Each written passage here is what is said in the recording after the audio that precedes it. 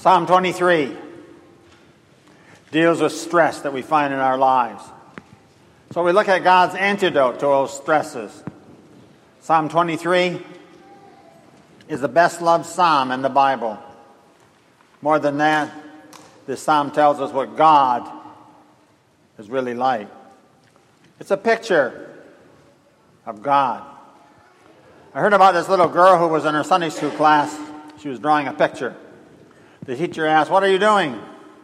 She said, "I'm going to draw a picture of God." The teacher said, "But nobody really knows what God looks like." The little girl said, "They will when I get through." That's my goal with these sermons, based upon Psalm 23.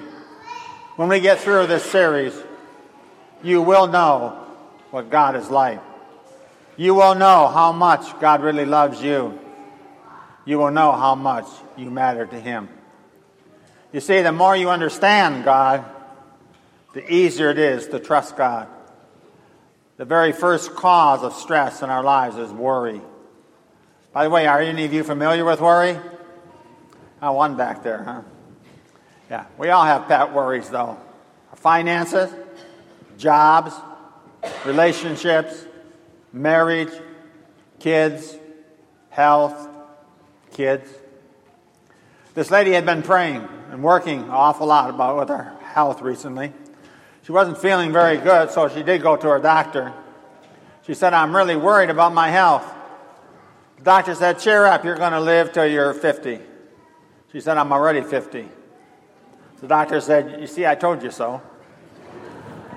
Please take out the sermon notes prepared for you today. I've noted 3 problems that we have with worry. Number 1 in your notes, first of all, worry is unhelpful. Worry is unhelpful. It never accomplishes anything. Worry never solves a single problem. See, worry is stewing without doing. It's like racing your car engine when it's in neutral. You create a lot of smoke and a lot of noise, but you do not go anywhere. Worry never solves a problem. Worry cannot change the past. Worry cannot control the future. It only makes us miserable today. So isn't that true? Worry is really unhelpful.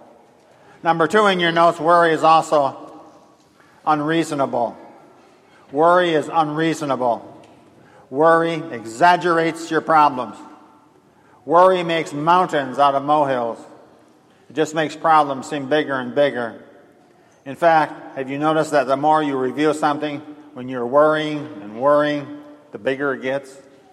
The issue grows out of proportion. To worry about something that you cannot change, that's useless. To worry about something that you can change is also stupid. Just change it. But either way, don't worry. So number 1, worry is unhelpful. Number 2, worry is unreasonable.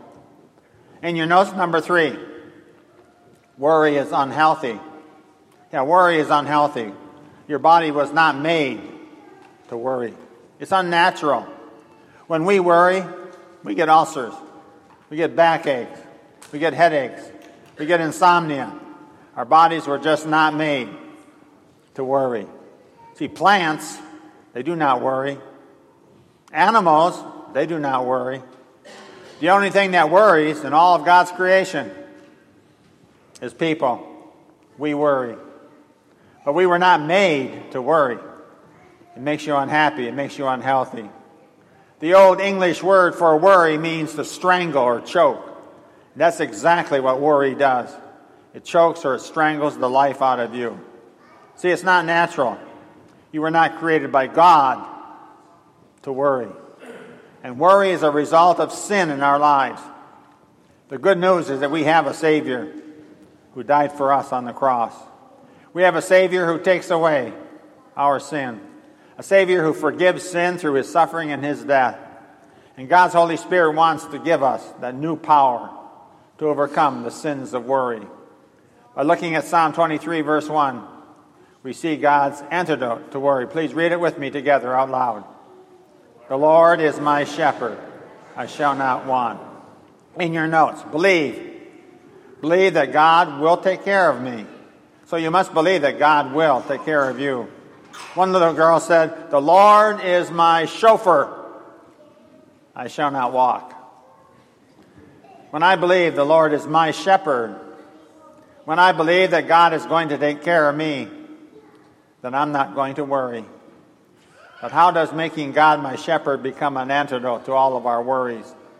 Well, you must understand what a shepherd does in order to make that connection. What does a shepherd do? I've noted 4 things that a shepherd does in your notes. Number 1, shepherds provide. Yeah, shepherds provide food. Shepherds provide shelter for their sheep. Shepherds provide the basic necessities. They provide. Number 2 in your notes, shepherds also protect.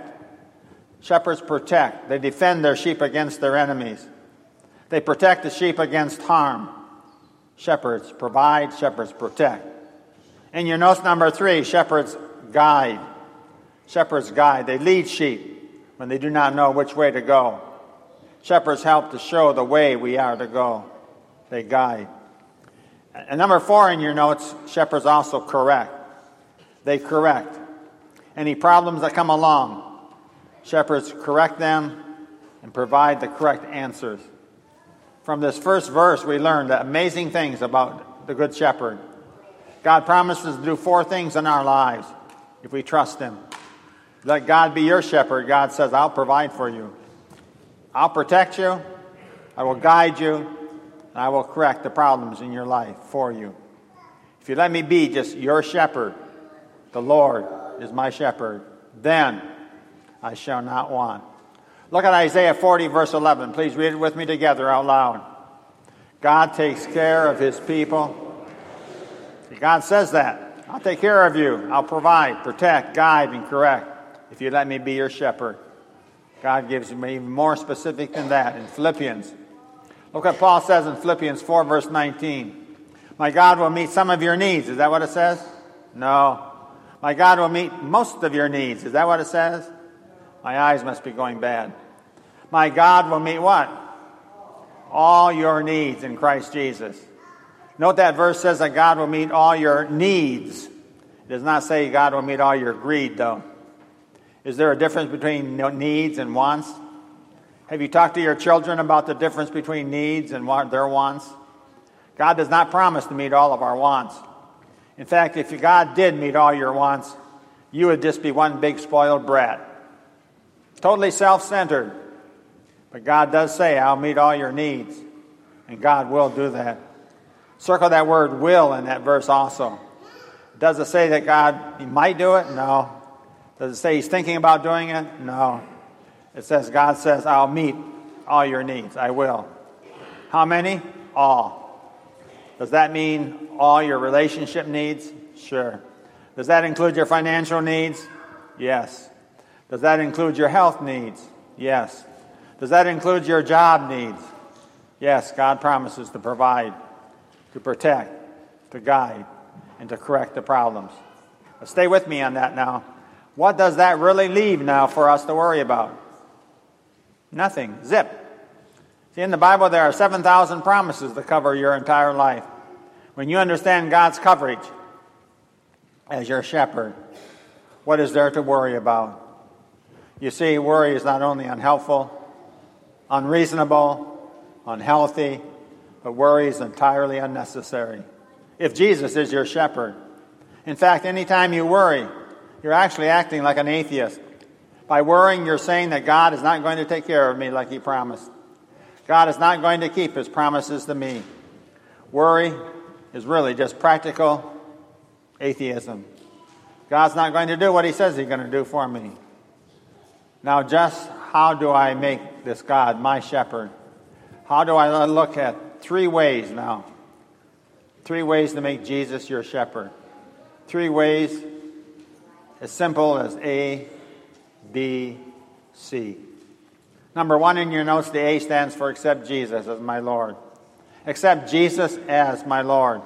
Psalm 23 says, the Lord is my shepherd. Follow along with me. The Lord cannot be your shepherd until the shepherd is your Lord. The Lord cannot be your shepherd until, first of all, that shepherd is your Lord. The two go together. Some say, I want Jesus to be my shepherd, but not my Lord of my life. It doesn't work that way. That's like saying, I want Jesus to be my Savior. I do not want Jesus to be the Lord and shepherd of my life. It doesn't work. What does it mean to be Lord? It means to be in control. What is a Lord? A Lord is whoever is in charge. Today we use a lot of different words like boss and managers, the CEO, chairman of the board. So is Jesus Lord of your life? If Jesus is calling the shots, he is. If he's not calling the shots, he's not your Lord. If Jesus is not calling the shots in your life, then Jesus is not your shepherd. The Lord is my shepherd, David said. Look at John 10, verse 14 to 27. Jesus said, I am the good shepherd. My sheep know me. They listen to my voice. They follow me. Circle those three verbs, know and listen and follow. These are three things it means to make Jesus Lord in your life. Because then you will know Jesus. It means that you will listen to Jesus. It means that you will follow Jesus. And by the working of the Holy Spirit, you put Jesus in control. The real root behind all worries is this very control issue. When you worry, the problem is the fear that you're not and cannot control things. In fact, worry is always an attempt to control the uncontrollable. In your notes, playing God. Playing God is the root of most worry. To conquer worry, first of all, accept Jesus as your Lord, your shepherd. Have you ever seen these signs that say, God is my co-pilot? But God doesn't want to be your co-pilot. You'll crash and you're going to blame God for it. God says either you're in control or you let me be in control. I made you. I know what will make you happy more than you do. But I give you the option. Either you let me be your shepherd or you try being in control. And if you're thinking that you are in control, then you're just playing God. Playing God is the root of worry. In fact, if you're actually running your own life without God in control, then you ought to be worried. Yeah, you ought to be worried. Because most of the things in your life, you simply cannot control. But God can. You simply cannot. So if God is your Lord and Jesus is your shepherd, simple, stop worrying. On the back of your notes. Number 2, the B stands for begin praying. Begin praying about everything. You accept Jesus as your Lord and shepherd, and you begin praying about everything. You pray about all the stuff that you usually worry about. You say that you don't have time to pray. If we prayed about those things instead of worried about those things, we'd probably have plenty of time. Worry is just stewing without doing. Praying gets us in touch with God, who can change everything. Look at 1 Peter 5, verse 7. Cast all your anxiety on him, because he cares for you. Circle the word cast in that verse. It really means drop. It means to let go. It really does not mean to throw. It means literally to drop. Too often we cast our anxieties out, like when we cast out a fishing line. We cast out our worries, but then we start reeling them right back in again. God, take my worries. In 5 minutes, we're reeling them back in. We must throw them out and then cut the line off. God wants us to know he's willing to take from us those. In your notes, if it's big enough to worry about, it's big enough to pray about. If it's big enough to worry about, it certainly is big enough to pray about. A, accept Jesus as Lord. B, begin praying about everything. And thirdly, in your notes, the C stands for consider one day at a time. You consider just one day at a time. Look at Matthew 6, verse 34. Please read it with me together out loud. So don't be anxious about tomorrow.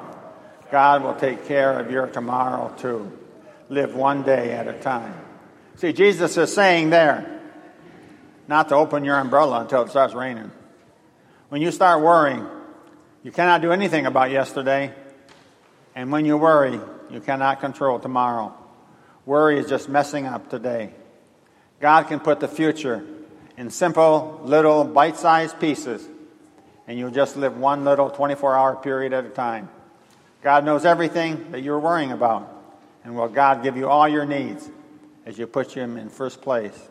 So in conclusion, when you read Psalm 23, you discover there that 17 times in just 6 verses, the phrase I or my or me is used.